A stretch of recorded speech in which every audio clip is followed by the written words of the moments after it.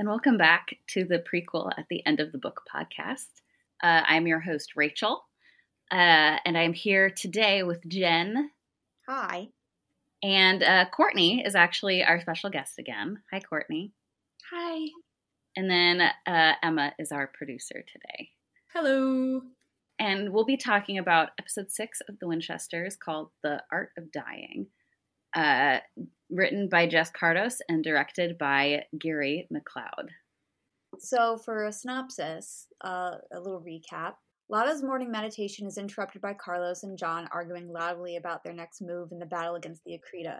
She intervenes as John gets aggressive, and both she and Carlos offer solutions to help him relax, but John brushes them both off. The argument is derailed when Mary gets a call from Tracy Geller, an old family friend, on her parents' second hunters-only phone line. Tracy is a former hunting buddy of Deanna's, whose retirement made Mary believe it was possible for her to get out of the life as well. However, she discovered her ex-hunting partner Darla dead in her barn that morning, and based on her last journal entry, believes she may have been killed by a werewolf. She asked for Mary's help in tracking down whatever killed Darla, and the core force set out to investigate. In the loft of Tracy's barn, Carlos discovers a claw belonging to whatever killed Darla, which leads Lotta to believe they may not be hunting a werewolf after all. John speculates that perhaps their mystery monster is another rare type lured in by the Akrita and suggests capturing it to try and get the Akrita to come to them. But the rest of the gang push back and insist that with their monster killer box still out of commission, they don't have a way to deal with the Akrita, even if John's suggestion works. Lotta suggests paying a visit to a specialist in monster identification.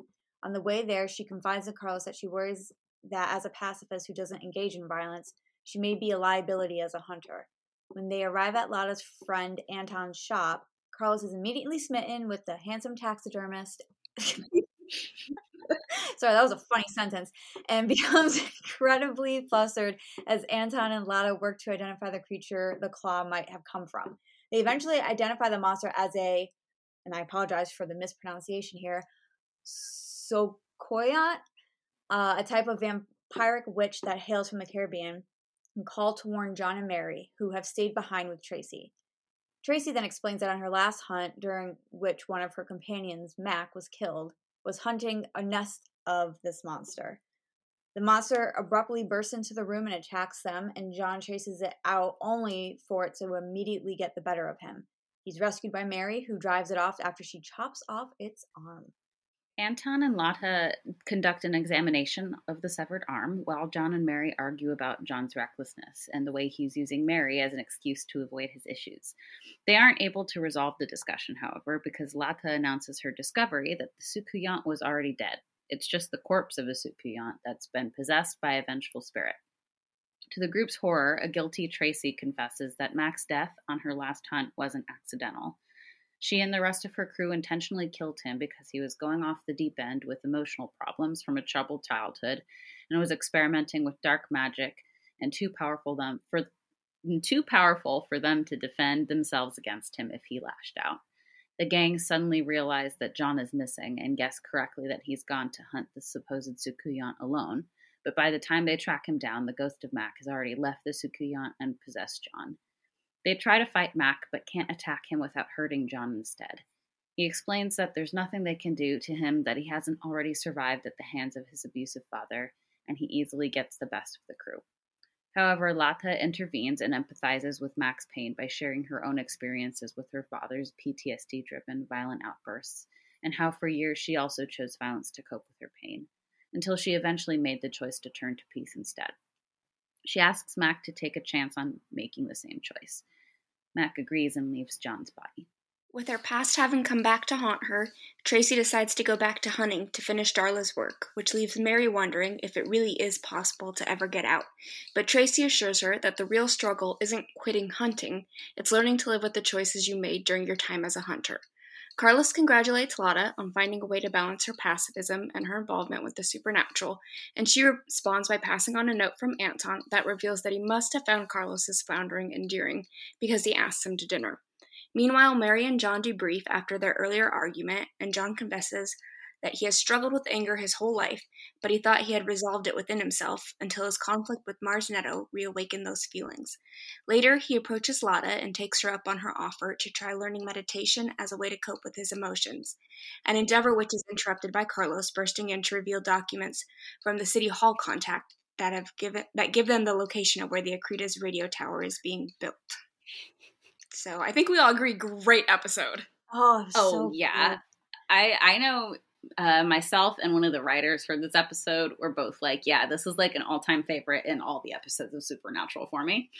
It remains true. I rewatched it today and it was just as good. Yeah. If not better, because I was catching other things as well. So, like I was saying just before we started recording, how energy-wise and emotional-wise, it felt on par for episode 4 for me. Mm-hmm. Maybe it's because they're like John episodes. Not like 100% John this time, not as the focus, but just like it deals a lot with his anger. Maybe that's why I find them so interesting. But yeah, I really loved it. The parallels galore. Yeah. Holy crap. Oh, okay, here's my problem. It's called The Art of Dying, but my brain just wants to call it In My Time of Dying, the one where John indeed dies. But like, that's like all my brain wants to do is call it In My Time of Dying. So if I refer to it as that, I apologize. The conversations Mary had with Tracy about like getting out of hunting were very interesting and painful to listen to and watch. They were so pointed. Yeah. Like no subtlety, like so pointed. No subtlety. So you know what I appreciated? Mm-hmm. Tracy, like near the end of the conversation, we're talking about the one in the kitchen, right? Yeah. Like near the end of it, when Mary's like, you know, is there anything you regret or whatever? It kind of like asking the question, do you regret leaving hunting? And she was just like, no, I just wish I did it sooner. Like, because I feel like, I can't point to a specific example exactly right now, but I feel like in Supernatural, the thing was, I miss it, so I will secretly keep doing it and stuff like that. But Tracy's just like, no, I wish I did it sooner. Like, no hesitation. I don't know. I never got the feeling in Supernatural Prime that she missed it. I more got the feeling that it was like a comfort. Like it was the only thing she really knew how to do well. And she didn't know how to do the life with John well. Yeah. So it was like something she fell back on. Yeah. It's a comfort measure. And I like it when self-soothing in a weird way. Yeah. And I like it when these characters will indeed tell you straight to your face sometimes, at least in this case. Fucking sucked. I don't want to go back at all. I wish I did it sooner, really.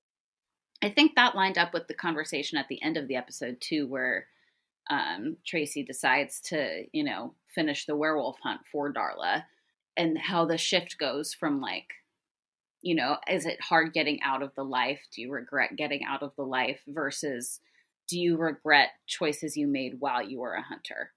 And what do you do when you do regret some of those choices, even if you don't regret getting out of the life? Yeah, it's like not so much hunting itself, it's what did you do while you were a hunter? Exactly. And I feel like Mary's struggle, possibly in tying the two shows together, is like she never resolved her regrets as a hunter. That also, I'm realizing, like, especially as the seasons went on in Supernatural Prime, one of the things was really, can you balance both? Can you have a house, a family, all this kind of stuff, and be a hunter? Not in secret, but like, without traumatizing your children. Apparently the answer is no. Yeah, right? Apparently not. Because even having a house and a family, Mary was still traumatized by the burden her parents put on her. So like, yeah. Well, that's what I'm saying. So, like, without traumatizing your children. So, I remember in episode 10 of season 15, some of us, including myself, go, that was Dab's real ending. Because it had Garth, a supernatural creature, and his wife, who's a supernatural creature with supernatural children, who was a dentist, And I feel like the desire really was to show that, you can have both. Because it was always like, are you going to give up hunting? It's always presented as, you can only have one or the other. You can't have both without doing serious damage. But that's what that also reminded me of, because, they're having this conversation in Tracy's house. I mean, it was implied basically, right? Like, it's not just us that, like, they were partners and not like... I mean, I got that vibe. Okay, good. Tracy definitely gave me like crunchy granola lesbian vibes. So like it really did. Like farmer lesbian wives who wear a lot of flannel. Like, so I'm just gonna call them each other's wives because that just makes more sense to me. Like how many Destiel Fix-It have we written or drawn where they have a farmhouse but are also still kind of loosely tied into the hunting world? So it's like, whenever they were talking, especially in Tracy's kitchen, about, leaving versus not leaving, and then clearly this episode showing to us that even when you try to leave, it kind of comes back to bite you in the ass anyway, which happens in the main show. But Tracy kind of like understood the lesson, which was, like you guys said, don't regret the choice you made, hunting or not hunting. Just pay attention to what you do while you are hunting. Yeah, it felt like the themes, like, the whole time was it just depends on what you choose. Like, you have to make your choice, and you have to be okay with that choice. You can choose to leave hunting, or you can choose to stay in hunting, or you can choose to do both, but you have to be okay with the choice. You can choose to address your anger, or you can choose to not, or sit in the shower and cry. All right. I just remember in episode 4, some people's criticism with John, which, I mean, is like he didn't choose to go to therapy. Like, that's the whole point. I mean, if that's the point of it, I would know, presume. That's the point, right? But in this one, he did choose it. He did finally choose it. Obviously we know it's not going to stick, but... Well, the interesting thing about that is, like, he chose it, but then hunting came in the way of it. Because Carlos and Mary come in and, they have information, but, like, hunting is interrupting his choice. He gets to do the mantra stuff, and then before they can really get into it, hunting. And that's what I really, And I think it's so meaningful that it's Lotta that he goes to, even though he's had everyone in the core 4 reaching out to him. He's had his mother reaching out to him in her own way, that Lotta's the one that can break through. We've talked a little bit about in the server how... And I think on the episode last week, how Millie's best efforts are what she knows, but are not being received in a way that is actually helpful to John. You see that a little bit with Mary this week, too. Which is why, maybe I'm getting a little too ahead of ourselves, but essentially, whenever we get to it, that's why I like that crypt scene parallel didn't go fully crypt scene. Because, I don't want Destiel parallels to the point where you're trying to convince me that they are a legitimate romantic couple. What I view them as are confirmations that the tropes that we saw with Destiel are in fact supposed to be interpreted as romantic. Yeah, but they're like an inversion. Yeah, but like they're inherent romantic tropes. So naturally, if they're being applied to the main pair, whether it's manufactured or not, they're still romantic tropes. So, but regardless, I liked that Mary couldn't still really break through. Mm-hmm. It took the pacifist getting to the ghost. Yeah. It was a Destiel parallel, kinda. It was a crypt scene parallel, kinda.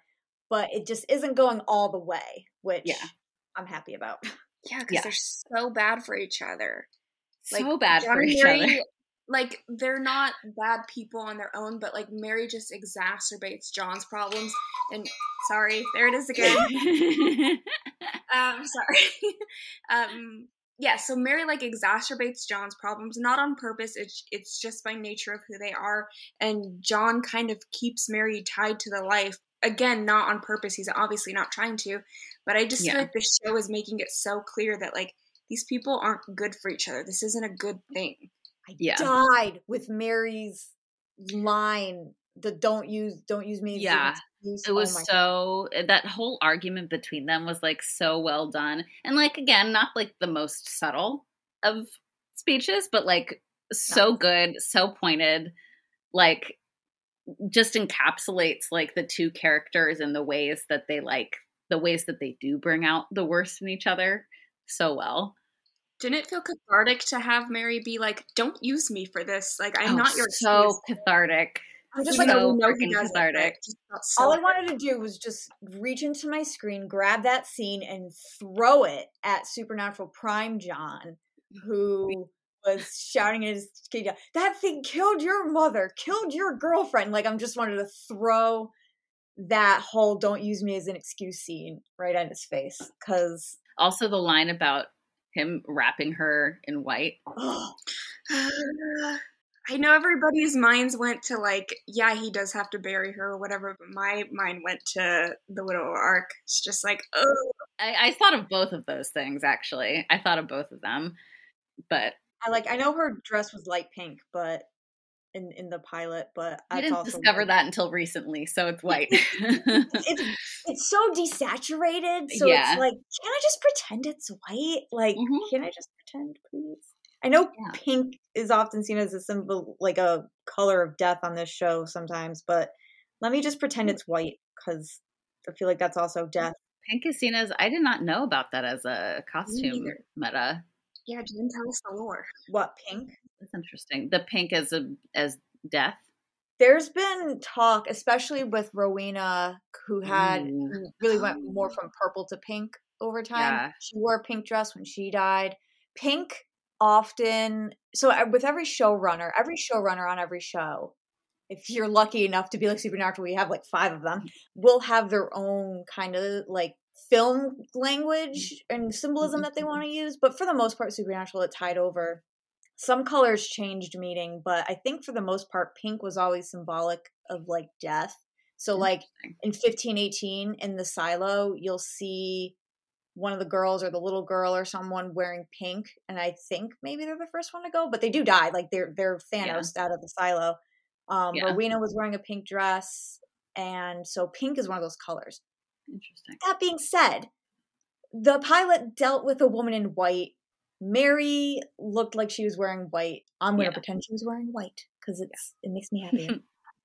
Sorry, tangent, but no, it was a good one. I want to look into that now. But now it reminds me about Darla's funeral now and how it felt like they spent so much time on it and it was given so much reverence. And when you contrast that with Dean's little sad funeral, I don't have a point there. It's just it felt like something. I think at one point he even specified he wanted like a banger of a party when he died, and he didn't get that. Yeah, he didn't even get like the emotional, like more reverent sort of thing that. Like, I really liked that sequence. It made me cry. But and the song choice too, the Judy Collins song. Yeah. But I liked the choice to like show that whole scene because I feel like that's what hunters should, like, that's how the death of a hunter should always be like. It should always feel that impactful. Like it meant, like, like their lives meant something, Yeah, because also you think about all the other hunter funerals we've had in Supernatural Prime, and for the most part, it's always just been like Dean and Sam, sometimes with a guest in attendance, I guess, like they're +1, but like it's never been like a group mourning. I feel like the only one that came close was Cass's at the very beginning of the Widower arc. And that's just only in terms of like emotional resonance rather than like the ritual. Well, then Charlie's, but Dean was just angry. Yeah. With the funeral in this episode, you actually get a sense of the hunting community and the care that is there of it. Like, I know we mentioned earlier, like how it is still damaging to your children, but there is this community and this love and this tradition that Sam and Dean feel so cut off of, that you see a little bit in SPM Prime with Asa Fox when all these people come together, and it again emphasizes how cut off the brothers are. Yeah. Even Mary's attached to that. Like, John is the reason Sam and Dean are cut off. Like, he's brought into this hunter world. He's there for this funeral for Darla, and it's still something that he never passes on to his children. He knows how meaningful it is, and he cuts his children off from it. Yeah. And then Mary comes back and immediately goes to a hunter's funeral. And also, it's like going back with John, I remembered when Sam said, have you ever noticed that Dad seems to have had a falling out with everyone? Like, the Hunter Network is connected in the show, but we never get a good glimpse into that unless we hear, like, hey, I haven't seen you since you were like 11, meetups. But it's like, this show is really making me kind of realize how isolated those two were from everyone else. Ellen, they didn't even know about the Roadhouse, which is a huge, like, hub, basically. Did not know about that place at all. Yeah. So it's like, it just makes me sad. Thanks, John. Sorry. Also, in terms of like John and like his issues this episode, the comment, I guess this takes us sort of back to like the element of like the choices that people make and stuff like that. But, Mary saying that she like during that fight that they have, like she says that, she talked to Millie about how he's always been reckless and like runs towards danger. And like, that's when he turns it back on her with using her as an excuse. But then at the end of so like Carlos also over the course of the episode, he even remarks when they hear the story about Mac also, like he says, well, that I feel like I just saw the Ghost of Christmas Future or something like that. Oh yeah. Because he is already seeing that similarity between John and Mac also. And I think it makes it even more, I don't know, like, I guess just even more painful to see at the end John making the choice to try and break that anger, break that feedback loop by meditating with Lotta, and then Hunting interrupts it again, Yeah, and it's like he finally made the choice. Like, it's a lifelong thing that he's had a problem with. He's aware of it. It's exhibited enough in this episode for Carlos even to comment on it. And when he does actually like say, you know what, no, I'm going to go towards somebody for help with this because I don't want that to be me.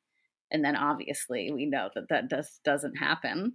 And it's just so, oh God, it's like it's such a delicious and also like awful dramatic irony for us as an audience, It's like no matter what he chooses, well, obviously we know choice is an illusion, basically. Yeah. As of right now. It's like even if he chooses, some of the criticism with John, which was obviously understandable criticism because we knew he wasn't going to do this anyway, was not going to therapy in episode 4 and choosing the help of his friends. And this time he did choose the help of his friends, and he still did not get very far. He's punished no matter what he does. Yeah. I wonder what it's like to watch this show as somebody who hasn't seen Supernatural. Yeah. And I wonder if there is anybody who is even doing that. But like, if they are, how does all of this read? Because we have like built-in knowledge that it colors all of it. It changes the way we see it. So I wonder how it reads if you just don't know this about John. I was having this thought because I feel like so many SBM podcasts play on the very fun idea of like a diehard fan host with a person who's going in cold host.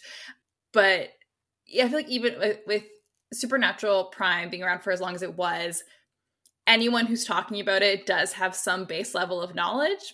But does that exist for the Winchesters? If you are someone who watches the Winchesters without having seen any of the original series, what is happening in your brain? Please let us know. Yeah. If you're listening to us, let us know because we are very curious. That was always one of my things with the pilot. I was saying how much of a hard time it was going to have because it has to attract old fans and attract new fans.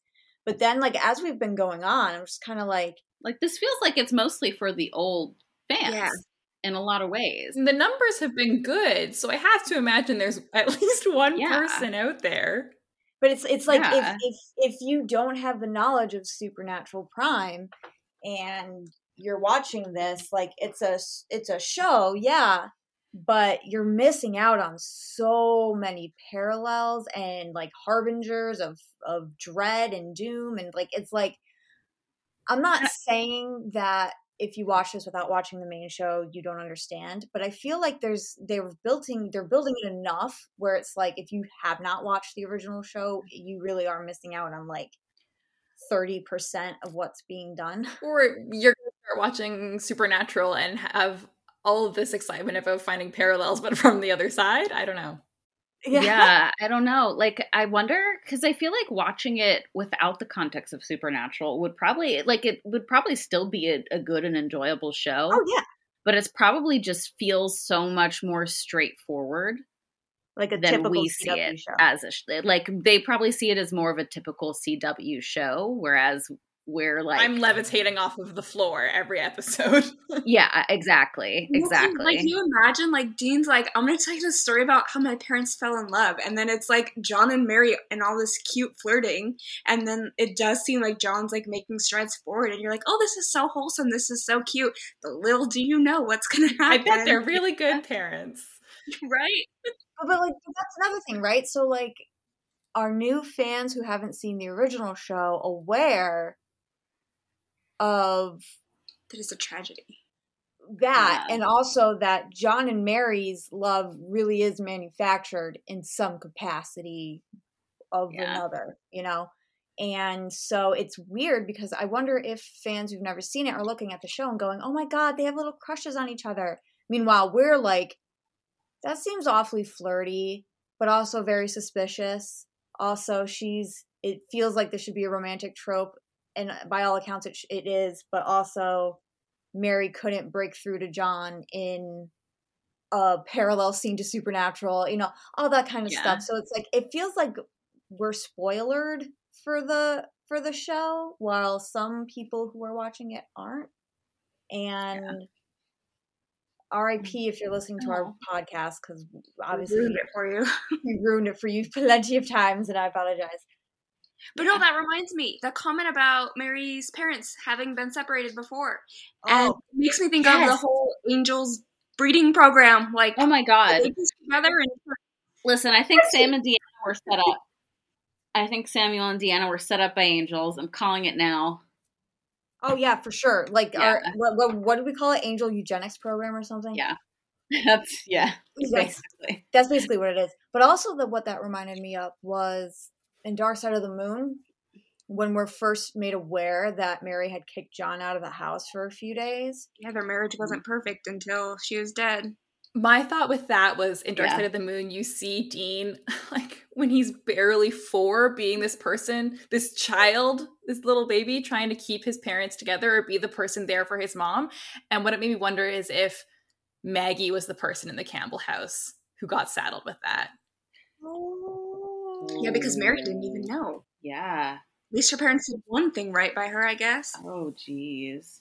I really hope we get some more backstory on Maggie at some point. I don't think I need it this season, but I want to learn more about Maggie. In a way that I will make, not everything was Supernatural because this feels like a disservice to what I'm about to reference, but I went to see The Fabelmans yesterday, which is a movie about the moment when you see how you see your parents as your parents, and then you see your parents as people. That's a total simplification of a really good movie. But just thinking about that, I'm like, this is that moment, like, that happens for Dean in Supernatural, that is happening for Mary right now. That your parents are indeed just people. Just some guys. They're just some guys. With just as many issues as you. Knowing that my mom already had 2-year-old me at the age that I am now, and I am how I am right now at this age, I'm just like, I think about this all the time. I still feel like I'm like 22 years old sometimes, because I'm just kind of like, other than my close friends, I know a lot of people who have like families and kids and everything, and I'm just like, oh my God, I remember what it's like being 6 years old and looking at my mom and going, that's my mom, that's a superhero and like not a person. But I know these children's parents now because they were my friends in like high school, and I'm just like, nah, your parents like ate glue like in high school. like your parents are just people. And so I like that concept a lot. It's like seeing your teacher outside of the classroom at like the my parents were friends with my teachers. They were always at my house, and I was like, you shouldn't be here. Oh my God, my U.S. history teacher lived across the street. Oh, it was so bad. I'm just like, I don't want to live next to a teacher. God damn it. Especially the class I'm not doing good in. So I don't know who said this. If it was a friend, I think it was a friend who said this in a server at some point. But basically that that the resentment that John may have had for Dean wasn't that he reminded John of Mary, but like reminded John of Carlos. Mm-hmm. And like in reality, yeah, like the parallels continued this episode with Carlos and Dean. Yeah. Yeah. Mm-hmm. It's like so on the nose. Like even down. It's like disaster by. That's it. Literally disaster by. Like he's like attracted to guys but doesn't know how to talk to them. I'm like, that sounds familiar. Or yeah. There's this vid of Dean from like around October 2020, I think, that says Boys by Charlie XCX, and I was like, yes. Literally just I cannot wait for the Carlos edition. Or the Carlos one. I know. Yeah, and it's like but it's also like the car thing, like the van. Oh yeah, being so protective of his van. Like what it reminded me of, I don't remember what episode it was, but basically Dean was saying to Sam, like, and if you like screwed up my car, I'll kill you or something like that. It's like, that's all I could think of. And I'm just like, Mary's like Dean in like emotional ways, but Carlos is like Dean in personality ways.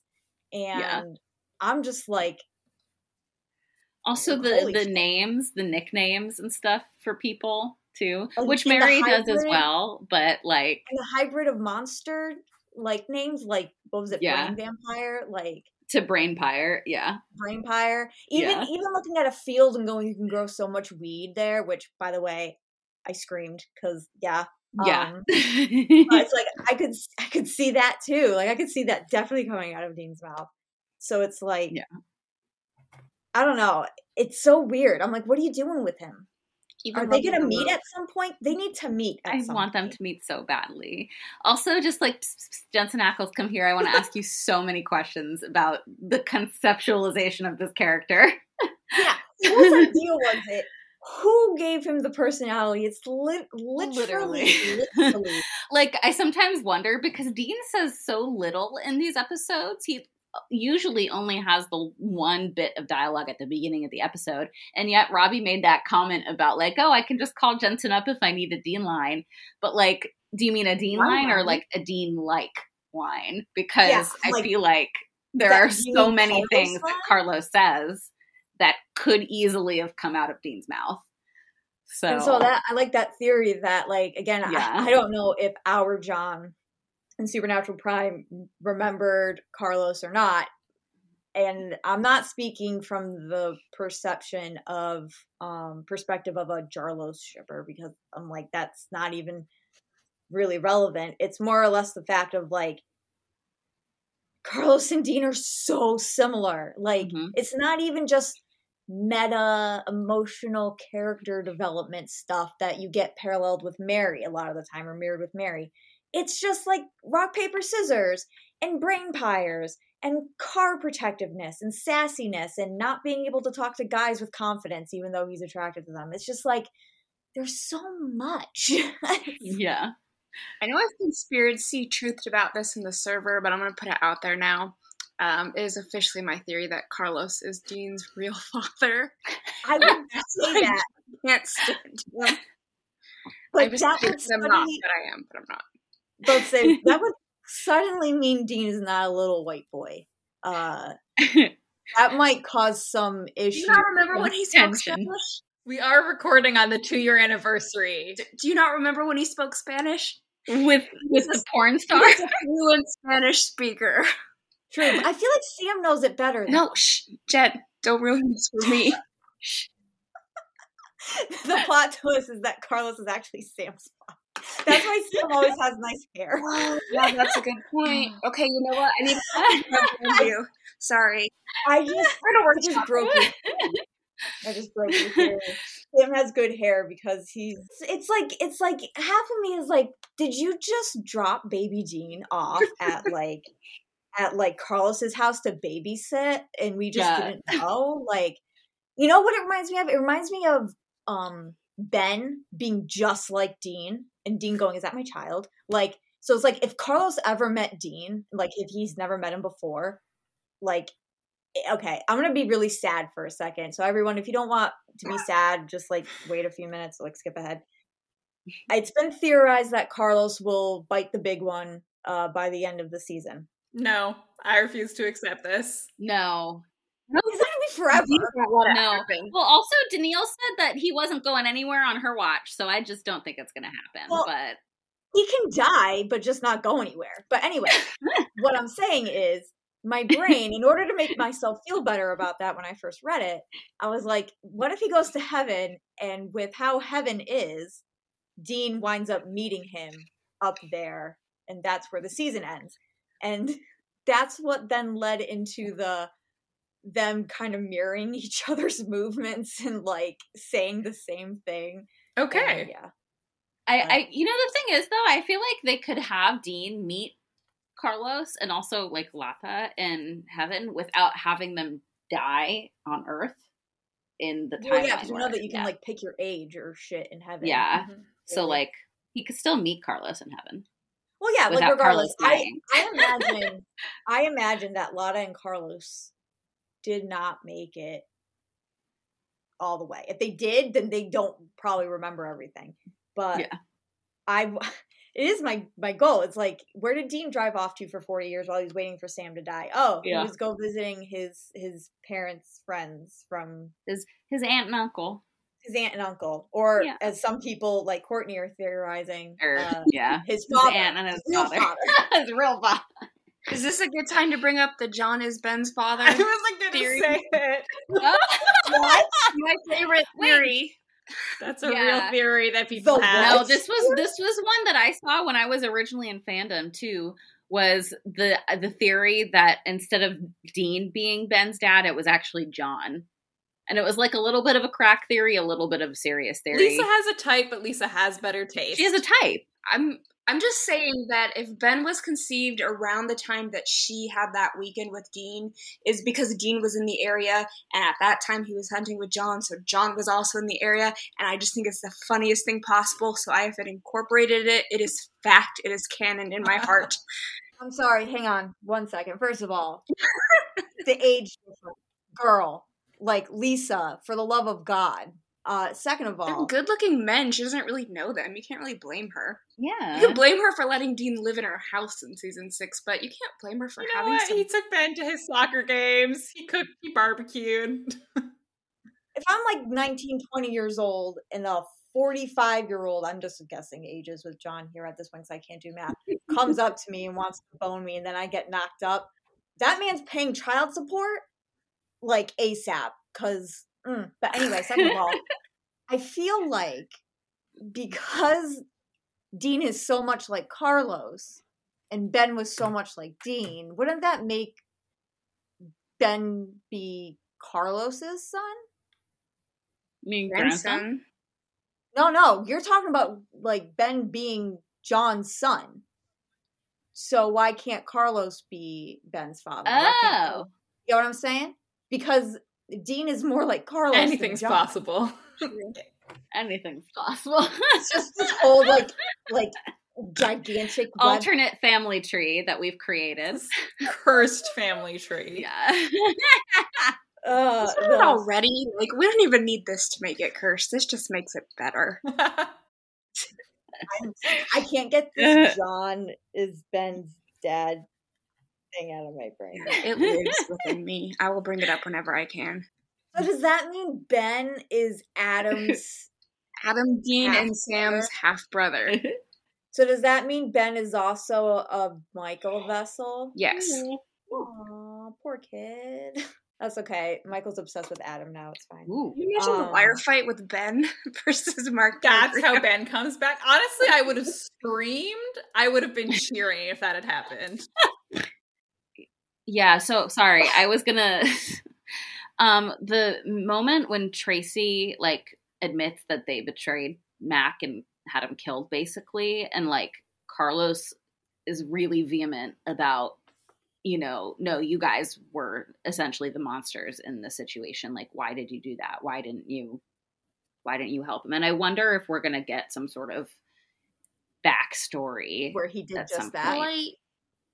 Where either he did that, or like he was involved in something where somebody was betrayed, or loyalty was broken in that way. It might also just connect back to the idea of him being in the military and not really liking that, because he was upset. They're like, his line was something about like, you used him and wielded him as a weapon, which is a crazy line given what happened in Supernatural. But putting that aside, isn't like that's kind of literally what happened with Carlos, I guess, in the military? Maybe, I don't know.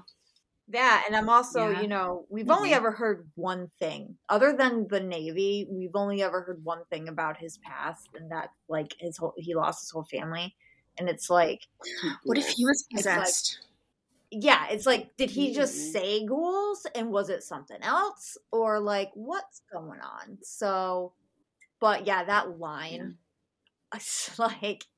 I don't know. It just really came back to Dean and Cass. You're not just a tool for your father. And I was just like, oh my God. Oh, we also didn't talk about Carlos and Anton. We talked about him being a disaster but we didn't talk about... it working. Which, you know. It worked.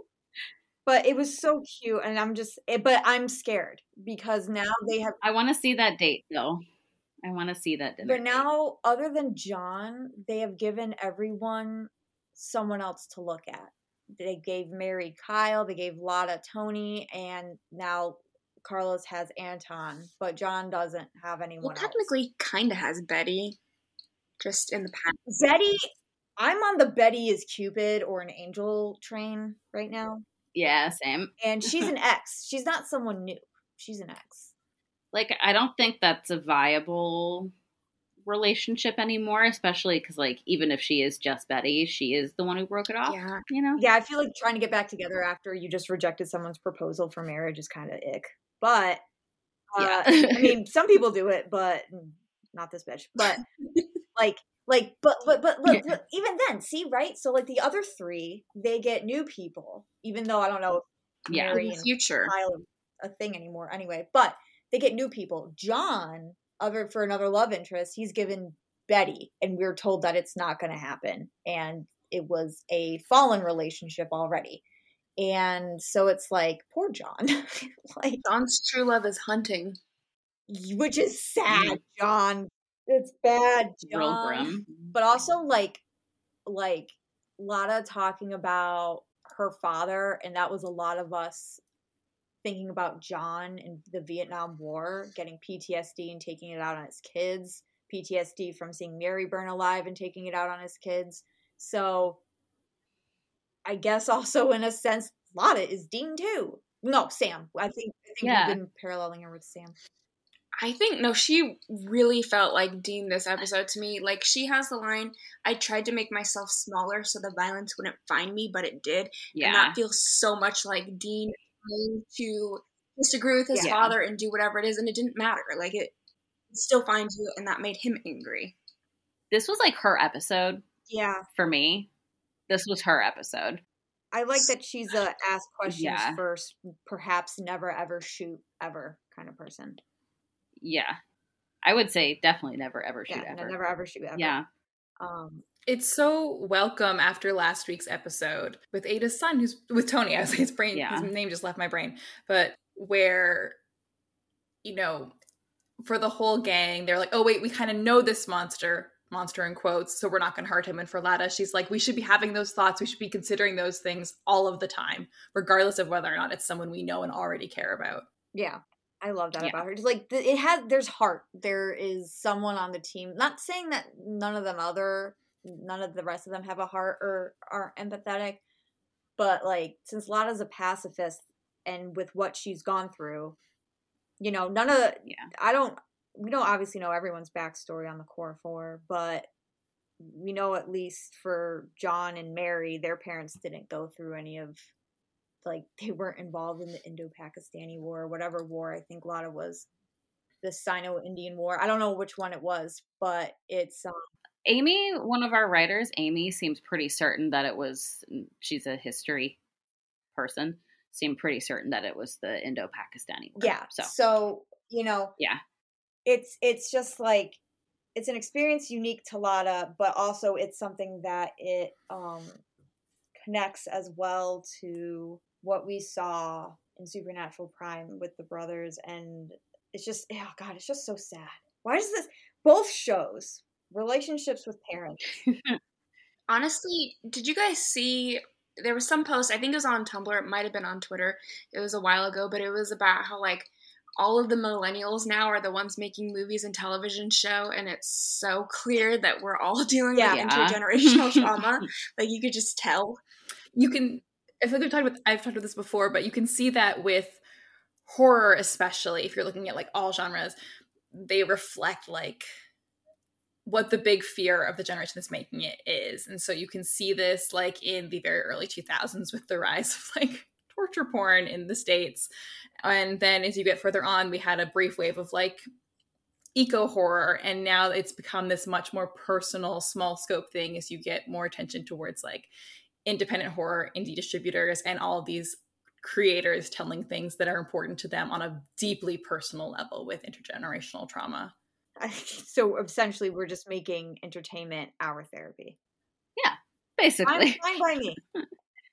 See, I know that not from our perspective, but I was taught that with disaster films and geopolitical events, basically, like how, depending, if you don't know the year a movie was made, like especially an action movie or a disaster movie, all you have to do is look at who the villain is. Like if they're Russian, then it's likely from like the 70s or the 80s. Mm-hmm. If they're like from the Middle East, like Arabic or whatever, then it's post 2001. Like those are the meanie guys, and it's just like the U.S. government paying Hollywood to be their therapist as well, and it's like, okay, chill out, chill out. To be there, for them to control that narrative. Yeah, for real. Yeah. So yeah. Anyway, I forgot what we were talking about. We were talking about Lotta. So the other thing about Lotta that I know we talked about a little bit in the server, but it's really nice to have somebody who isn't doing any of the physical fighting, but who is still such an asset to the team, and to have that be recognized by somebody. Yeah, and I feel like with Sam in the show, they couldn't decide if he wanted to be the chill out one who is like trying to be the soft boy and talk to people about their feelings, or kill people. Like, he did both. And he's a lot more effective at one of them. Yeah, and I know that was like a big thing with him during his dark arc and everything, but it still remained a part of him like throughout his entire thing. With Lotta, she's like, no, I'm a fucking pacifist. That's fine. I'm just concerned I'm not going to be of any use to you guys. But she's not compromising that. She's still not going to do. And if anything, it helped save their lives this week. So I like it too that she's a just ask questions, reading books, the family business kind of. Yeah, she's not any less useful because she's not fighting. Yes. Yeah. And like, to go from her insecurity about that and to, the assurance, both through, being the one to help Mac and in the process save John, and then also getting that verbal assurance from Carlos at the end that like she is valuable. They would never have been able to deal with this case and wrap it up the way they did without her. Carlos even says, like, if it had been me, John, or Mary in that position, we all would have taken the shot. And that wouldn't have, and Carlos said that knowing also that it would have been the wrong choice. Yeah. Also, this is actually reminding me what I was thinking of like the whole time watching the episode is that this is like the antithesis to like one of my controversially apparently most beloathed episodes of the original series, which is Yellow Fever. Oh yeah, I don't think it's. I feel like the tide has turned on that episode where it used to be like, yeah, that's the one where Dean sings "Eye of the Tiger," great episode, and then the more people actually watch the episode, watch it, they're like, what the fuck happened in this episode?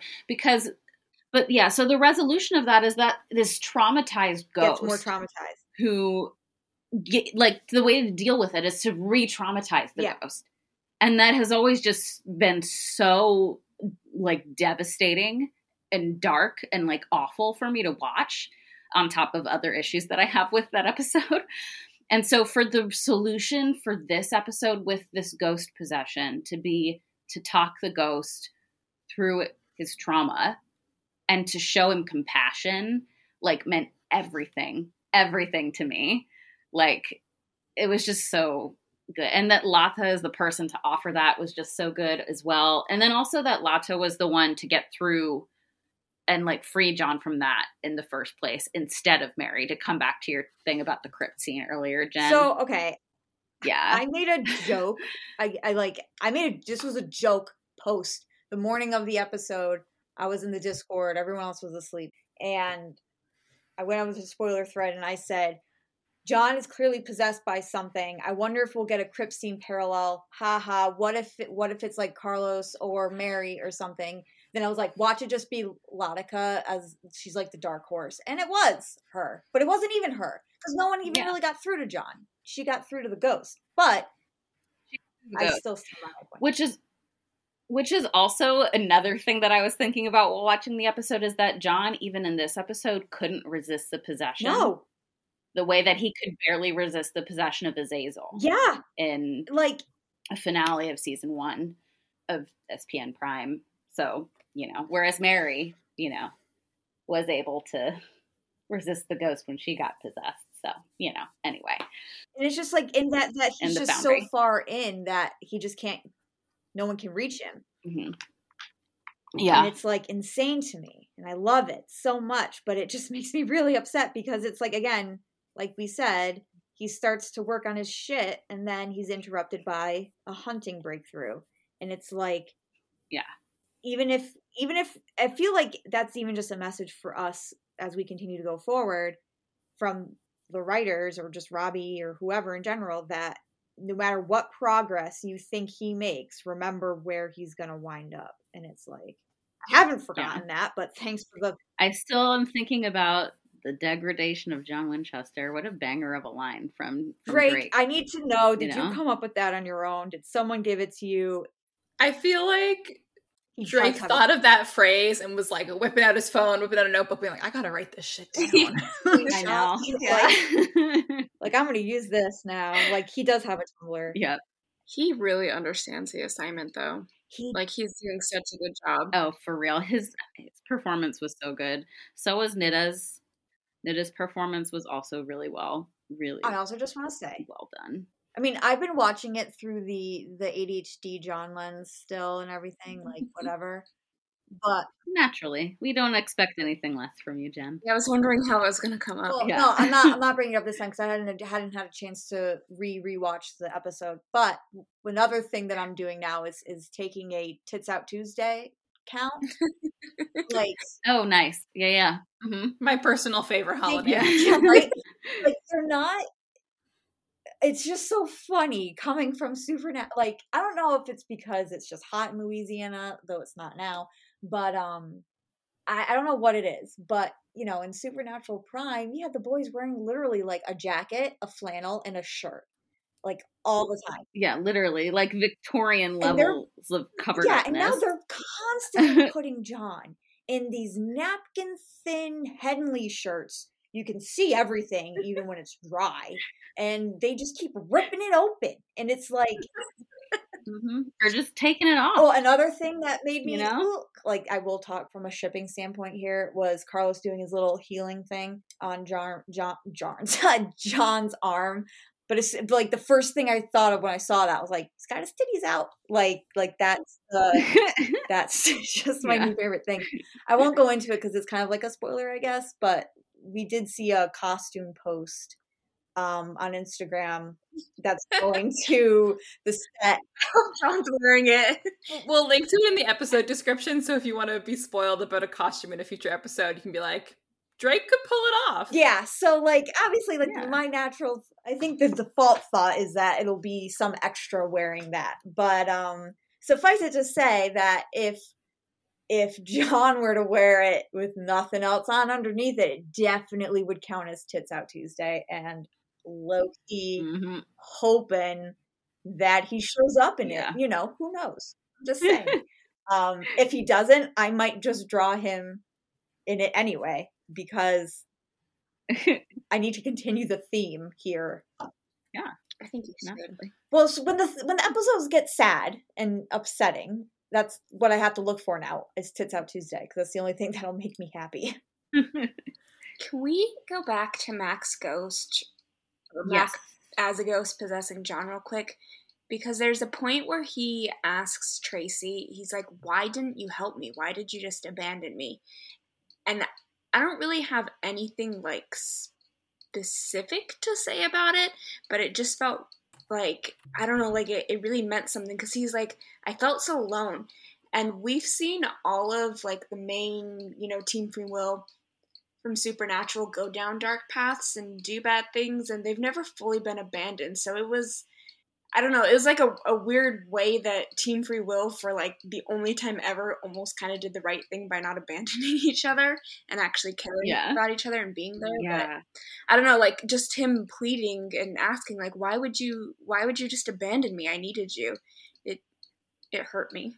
Yeah, I think it's funny too, where like earlier I was talking about how moved I was by the funeral and by the sense of community, but they weren't there for Mac earlier. They were only there for Mac and for the other hunters.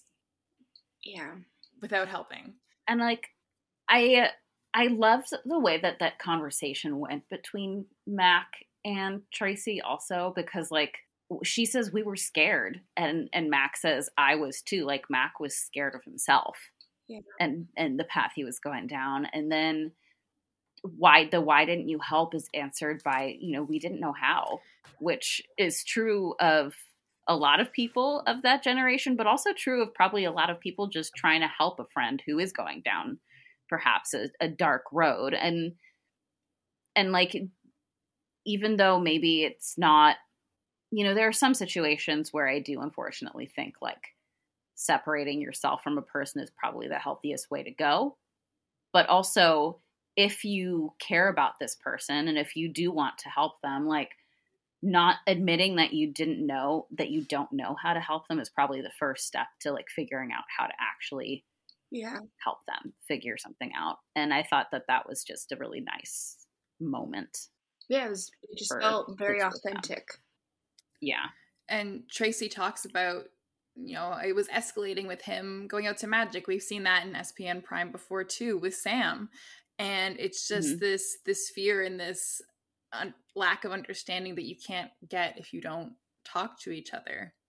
Yeah. Yeah, it felt very season 4 Sam, season 6 Cass, Mark of Cain Dean. Exactly. This was a truly incredible episode for a freshman show. For any show, but for a freshman show especially. Such a banger.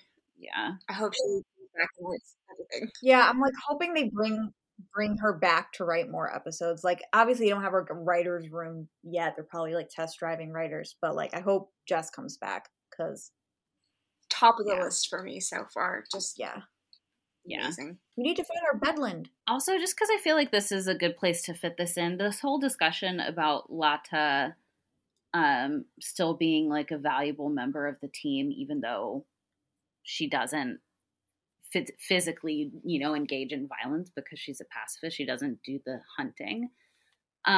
It's an interesting thing to bring up in the context of disability as well, and the portrayal of disabled hunters, because you have Eileen even from original SPN. And she was still like an incredibly skilled, incredibly valuable hunter in different ways, because, she had to rely on other things to be able to do her job. But there were a lot of ways in which the original Supernatural did not portray disability in any sort of good way whatsoever. Like Bobby? That will forever always Bobby. piss me off. I love that show, but my God. Yeah.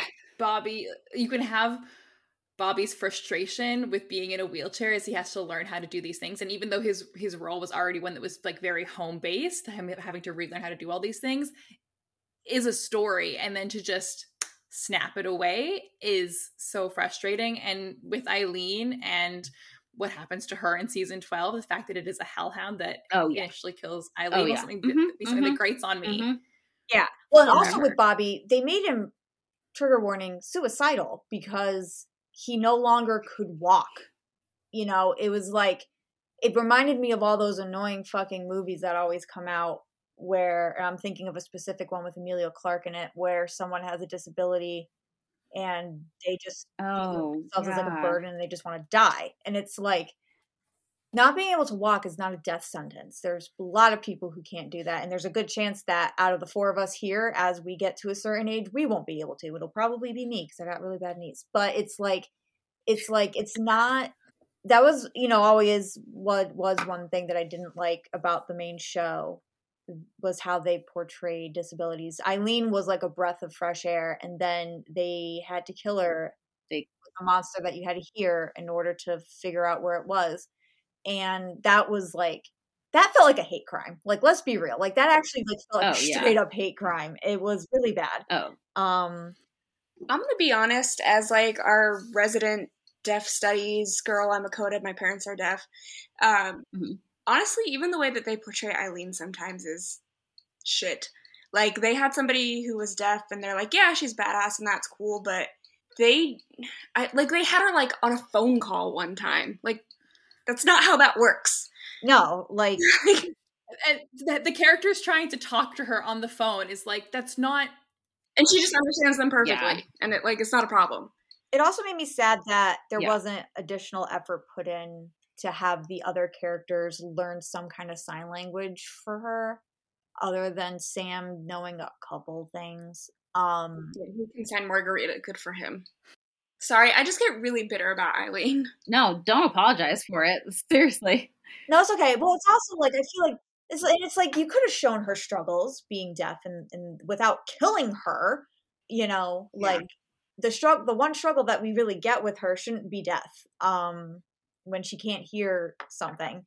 So yeah, it's like, and I understand how, you know, when you have a show like that into its 11th season, it's hard to put more focus on side characters like that. I get that. I understand that.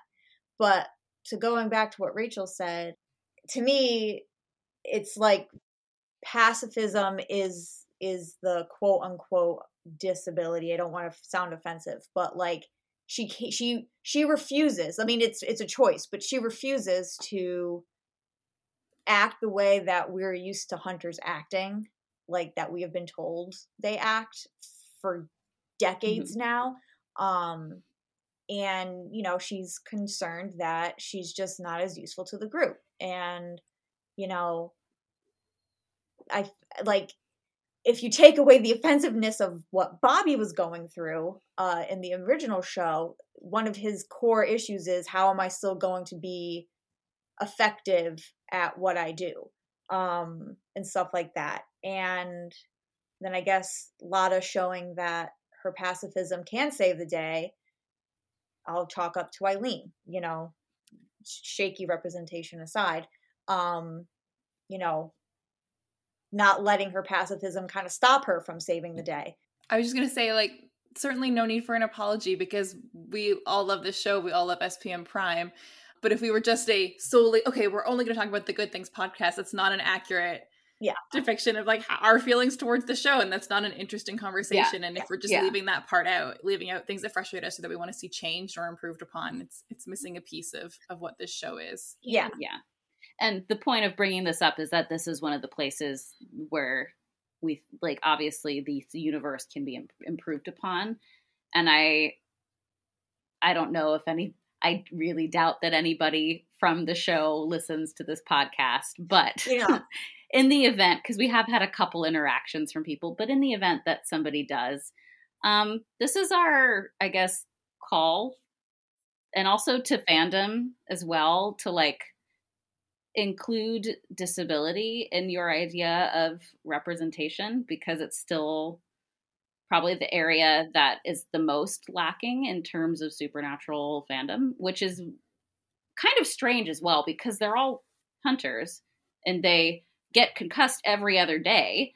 And so like logically, a lot of these hunters should be disabled in some way, and they still should be able to do their jobs and be valuable, you know? And where are my hunters that are like double amputees on the legs or something because a werewolf got to them? Like, Like where are the consequences of being a hunter? Like where are those people? Like Eileen's disability came because of a monster, right? Honestly, even just like, can't you just imagine just like every hunter is just in chronic pain all of the time? Literally. And they don't have health care. I mean, we don't really have health care either. Probably none of them have insurance. Like, I know it's a TV show, but if we think about it in that, what's that term, Watsonian kind of way, it's like, man, your hospital bills, does everyone just run credit card scams? Like, well, the thing about that one actually works for me, because if you're not giving them real information and you're not hanging around, you don't have to pay your hospital bill. You can just leave. That's not really true. Though it still alarms me because, again, like, I just think of Dean in season 1 with getting that fucking slash across his face, and like an episode later he's fine. You know, they get. I know logistically they couldn't leave it, but I wish he still had it. You know, and then like, you know, he gets like body slammed by a semi tractor trailer, and you know he's fine. It's just Sam still had an injury the following week, but I don't think Dean did. Dean had like a little baby scratch on his forehead, and that's about it. Yeah, literally. but like, and even you don't even need to have a hunter that got their disability from being a hunter. You can just have someone who was born deaf or blind and it was a hunter, you know, like decided that's what they wanted to do, you know. So it doesn't even have to be, oh, I'm disabled because I was in hunting, because I imagine as you get older as a hunter, that becomes more and more prevalent. That's why I kind of like the term pre-disabled for people who, instead of able-bodied, it's sort of like, you know, you're just pre-disabled because there's a good chance that by the time you're in your 50s, you're gonna have some stuff going on or other. So in my opinion, it doesn't even have to be a hunter who was made disabled through a hunting accident or consequences of a monster or something. It could just be someone who's disabled and who decided to be a hunter. It would be cool to have a character like that. I think it's more just like they've raised the idea that you don't have to be fully able-bodied to be useful in this situation. Like you don't have to be exactly the stereotypical depiction of a hunter to be successful. That's what I think they were going for. Or to be helpful, or to save someone, or to just do the job. Like you don't have to. And I just, and we think it brings up an interesting sort of, you know, discussion in terms of the disability representation that this show has historically given us and where it can go. And I just want to like shout out to one of our other writers and also our main social media person, Laura, for bringing this up in the first place for us to talk about. Thank you. Because it's something that she's very passionate about and advocates for. So thank you for bringing this up. And you'll get to meet her in a future episode. Yeah. And it's like, I feel like now that they've done it with Lotta, they can do it again. So they've opened a door here, a really nice door for them to introduce some different depictions of being a hunter. Come on, Chaos Machine. We're rooting for you. Come on. You can do it. We're rooting for you. You said chaos in like this way where I thought you said, come on, Cast Machine. I'm like, what the fuck is Cast Machine? Same. Like, Same. What? Okay, well, isn't it the same thing? Yeah, basically. My brain still melts at the Free Will Entertainment initial thing. Right? I think that's so embarrassing. Yep. Free Will Entertainment. I love it. It really is. It's so funny. No, I like it, but it's so embarrassing. Like, let it go a little bit, Jensen. No, don't listen to her. Keep taking it. That was great timing for your clock, Courtney. That really was. Me out. I need that man, that walking supernatural encyclopedia that he is, to be as cringe as possible. I need him to match our level of obsessiveness. He's got the Winchester derangement syndrome. He is 0. Oh, yeah. I wouldn't have blinked if he called it like Destiel Production Company. Like, I would have been like, yeah, okay. Like, so I was cleaning my apartment last weekend, and I found something that I had forgotten I owned. But now we're talking about Destiel. I was like, I have to pull this out. I do literally own a clown nose. I'm I'm ready for the mid-season finale. You know what? It now just lives next to my Nice. computer. Even through the pixelated webcam picture, I can just smell how that smells. Right? That clown nose styrofoam, like, Yeah. I know how It smells like plastic. I cannot wear it for very long. Or I could just joke and just say that you look like one of my drawings, because that's how big I draw the noses. While we're talking about Dean derangement, I feel like the last kind of major point we have on our outline is actually talking about Dean's narration. Yeah. Now that we've gotten a little bit more of it, and Dean as a narrator. Gosh, everything through his eyes is just like the parallels that are there. It's like, did they really happen, or is everything just through a Dean filter? This is actually something I want to do in the mid-season hiatus. I want to go through the episodes and look through all of the lens flares and mark down which scenes they're all There's in. so many. Because now we're getting more Dean narration. We're getting like 2 of them. And I don't know if he's going to be in the mid-season finale. I don't know if they're going to wait until the finale to show him again. But again, like I get so wrapped up in the episodes that I forget for a second that I'm being told this. I'm not seeing it without a narrator. And I forget that for a little bit. Yeah. My other favorite freshman show of 2022 is the Interview with the Vampire adaptation that's happening on AMC. And it's a wonderful, fascinating, interesting show. It's so incredible, I think, how it is built on the source material and totally recontextualized it for the better while staying true to everything that has had people in love with the Vampire Chronicles for literally decades.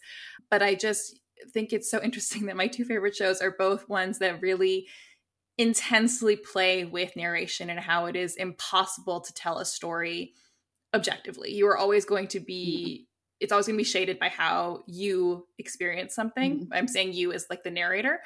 And even though these 2 shows are so different in so many ways, in every way except for both of them have vampires, really, that it's not that the narrator is intentionally trying to mislead their audience. It's that they're trying to protect themselves or protect people they care about. Louis with Claudia, Dean with his family. And so, has anyone else on this call watched Interview with the Vampire? I've only seen the first episode and I plan on watching the rest, so... It was going to be my mid-season No watch. spoilers, please. We won't go in... Okay, then I will leave this as a no-context spoiler. I am waiting for that Dean, was it raining moment of just this. How much can we trust you? Yeah, and that's it. Like, because we don't know why we're being told this. Every time I remember that we don't know why this is in existence, it's like a punch to the face, but like in a fun way, I guess. I don't know if that is fun for anyone. It probably is, but like you said, it's like I get so wrapped up in it that I forget that it's being narrated. And I don't know if I can trust him because, exactly, it's just sort of like in even watching the main show, whenever he would recount a story or something from his past, we literally have a whole episode where it's obviously shown that he lied to Sam the entire time, where he was for like 5 months, and because he was at a boys' home. Versus rewriting his own memories. Yeah, so it's like, and he's writing this all down, so far as we know, because he had a journal in his hand. Yeah. So it's like, and where we left off with season 15, writing, like physically writing something into a book is quite significant. So yeah, I'm just... Maybe Dean really has become death. Maybe. I've seen that theory, and I like it, and then I remember I still want him in his little cottage farmhouse. Well, he can temporarily become death. True. I don't think he's done liked it very before. much. So yeah, he didn't seem to enjoy it. Maybe it is a situation where death is actually going to reap God. He just goes like, "Hey Billy, can I borrow your powers for a quick second? I just want to go take care of something." And he just like fucking wants to just make sure the job is done, and just goes tracks down Chuck and is like, "Square up, motherfucker! I'm not gonna kill you." After some significant apologies to Billy. Yeah, it's like I'll give it back. I'll sorry, we were all okay. I'm talking from the perspective of Chuck 1, so sorry in advance. But like, it's like it's like, sorry, we were all duped, but you're still trapped in here and I'm not. So I'm just going to go see Chuck. I'm not going to kill him. I'm just going to put him here and you guys can have fun with him. Oh, he's bringing him as like a gift to his boyfriend. Like, you can reap God now. Because if anybody deserves to, it's you. True. But then, like, I keep thinking of that line about how that's not who he is in terms of, like, killing his enemy. And so I'm, like, conflicted. Yeah. If you get what I mean. Narratively, but I like it. Sorry, Jen. Oh, let's say I like all the fan art of Dina's death because it's pretty hot. Pretty banger. I personally, narratively, am very much still on Team Billy getting to reap God.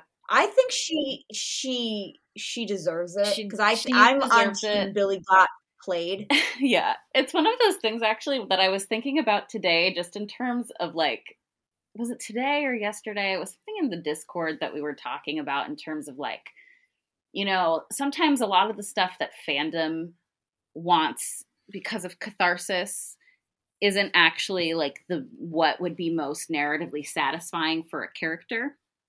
And one of those things is like, you know, Dean, you know, oh, Dean deserved to kill God. Like, why didn't he get to kill God? I'm like, well, no, because the point of Dean's arc is that he has to know that he's more than just a weapon, you know? Yeah.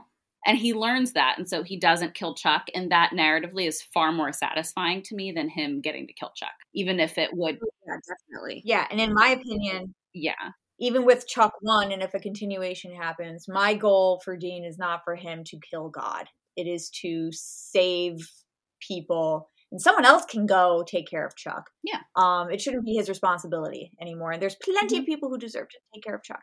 But I'm on Team Billy got played. So that's always been one of my problems. Every time someone would come up with a take, put it on Tumblr, and their friends would go, "You should write for the show." And I'm like, no, they shouldn't. Like, that's a cute idea, but no, they shouldn't, because that's fine. Just that's fandom. Like, yeah, I'm like, that's a great fic idea, but that's not like a TV show idea. And write the fic, I will read it. Absolutely. But there's some things that, in like Dina's death, I liked in like season 11, but I think after season 15 now I'm just like, can you just go like have some chickens and renovate a barn on a farmhouse property and make it like a little garage for his vintage cars? Yeah, the ideal ending for Dean is one where he doesn't have the responsibility. Whatever the responsibility is. No responsibility, no puppet strings, no nothing. He can just do whatever the fuck he wants. Yes. That's all I want. I think Dean getting to meet Tracy would have been so valuable at any point in his life. We can see how important it is to Mary to have had this woman in her life the entire time, and to be able to have someone who she can talk to about leaving hunting and what that means emotionally, and like literally what do you do with your life after that. No, that's why I'm wondering, I mean, they're probably not going to do it, but if they wanted to, Dean can meet these people in heaven, assuming they went to heaven. Which I'm assuming they did. Yeah. So it's like, really, in episode 13, I wonder if he's going to meet anyone. You know, Tracy can be up in heaven. Carlos can be up there. Latika can be up there. Yeah. So real quick, we didn't talk about Tracy calling Mary Cricket, and I don't really have any thoughts about that, but I do remember somebody in the server saying something about cricket meaning, or like Akrita meeting cricket in one language or something. It means cricket, and it means I think it means cricket in Greek. Sans? No, it was in Greek. It's locust. Okay. In Greek, it's locust, which is still interesting because, like, you know, an insect. The cricket is a very specific nickname to give somebody, and I feel like there's still a connection there between cricket and locust. But then I think it means cricket in a different language. It means something in Sanskrit, too. I can't remember if Sanskrit is the language it means cricket in, or if it means something else in Sanskrit. See, it's almost Christmas time, so that's all what's going through my head is that little printer that I want really bad. That's called a cricket. Oh, I saw one in a Michael's the other day, and I was looking with great admiration. My mom said I have to come up with a business plan if I wanted one to print my stickers. I'm like, what the fuck? What are you talking about? Business plan. Do I look like I have those brain cells? No. But anyway, I don't know. I missed that because I've been kind of like offline for the last 2 days. But I thought it was cute. I was also weirdly, I think because I've just been watching like a lot of Disney YouTube videos, like Defunctland and stuff. Whenever I heard cricket, I kept thinking of Cricky from Mulan, the good luck charm that didn't want to be a good luck charm. It was just like, I'm just here, man. I don't know what's going on. Which isn't obviously meta significant at all. But yeah, that was an interesting thing to think about when I saw whoever it was point that out. I was like, ooh, yeah, fascinating. It was a pretty targeted, like, it's like a specific nickname. Yeah, it's not like, it is a nickname, but it's not a super common one, even in the South, I don't think. So no, and they never. There's a little story there about Mary when she was little. This is a woman who's been in Mary's life for years. Yeah. It's like, oh, that's a kind of nickname you get when you have history. Yeah. What is the reason? For me, I just thought it was cute. Who cares about why Dean's telling us all this? Who cares about the whole everything about the show? I just need to know why the fuck Mary was called Cricket as a child. Like, just tell me that. That's the real mystery. I need to know why she didn't know where the second phone was in her house when it was ringing. She seems so confused by that. Right? Like, girl, do you not live in your house? Do you not? I thought that was funny. It's like, it didn't mean anything, but it was just funny. I just liked it being called the Bat Phone because, like... Also from Carlos... Also, a very Dean comment. Anyway, exactly. Yeah. Like, fucking what? But also, I want to believe that Carlos secretly really, really, really loved the Adam West Batman series. Oh, I don't even think that would have to be a secret. I think he just would be like, "Yeah, I love that Batman series." No, for real. I want him to, and I'm projecting because I love that series. It's one of my favorite Batman properties ever of all time. Do we have any last thoughts on this episode? Either last minute revelations or just you're like, hey, I really liked this moment and we should talk about it? Harlequin romance novels. Another coded thing. Oh yeah. Great moment. I Googled that. I didn't really know what they were. Just trashy smut. Yeah. Like the books that you buy in the grocery store. Very dramatic covers. Well, the first thing I did was Google them to see if they were like lesbian romance novels, and I didn't see any. So that was a disappointment. My final thought is, if anyone from the show listens to this, by the grace of God, can you please pass on the message to Robbie to hire the writer for this episode permanently? Yes, that. Thank you. Yeah, last message is that, and then also disabled characters in Supernatural, please. Yes, that too. Yeah, please. It is not just about your physical abilities and your physical strength to be beneficial or happy or a person in the world. Yep. Exactly. Yep. Yes. Exactly. And you can still be useful not useful, I don't like that word. You can still be impactful for your friends. You can still help. You can still be a person and not be what everyone thinks this type of person should be. This type of person being a hunter. Yeah. Exactly. Diversify, more representation. You guys got it. So I think that's our episode. We've been talking for a long time. It was a good episode. Thank you so much for joining us, Courtney. I'm happy I got to hear your cuckoo clock in real time. I'll have to send you guys a video because it's amazing. Yes. Yeah, and thanks for the John. John is Ben's baby daddy. I won't stop until everybody knows it. All right, so it has been me, Rachel. It has been Jen and Courtney, and then Emma, our producer today. Shout out to Lydia, who's been very busy these last couple weeks, traveling to visit family and friends for the holidays, and also because she is in fact having a baby with her husband. Not now, next year, but she is pregnant, so send her congratulations. Thank you for listening. Don't forget to rate, review, especially review, that would be nice, and subscribe on Apple, Spotify, or wherever you listen to podcasts. Also remember that since the future of Twitter is still very up in the air, subscribing to us on any of those platforms will be the best way to keep up with our episodes. And then you can also keep in touch with us on Tumblr and Instagram. Until next time, bye!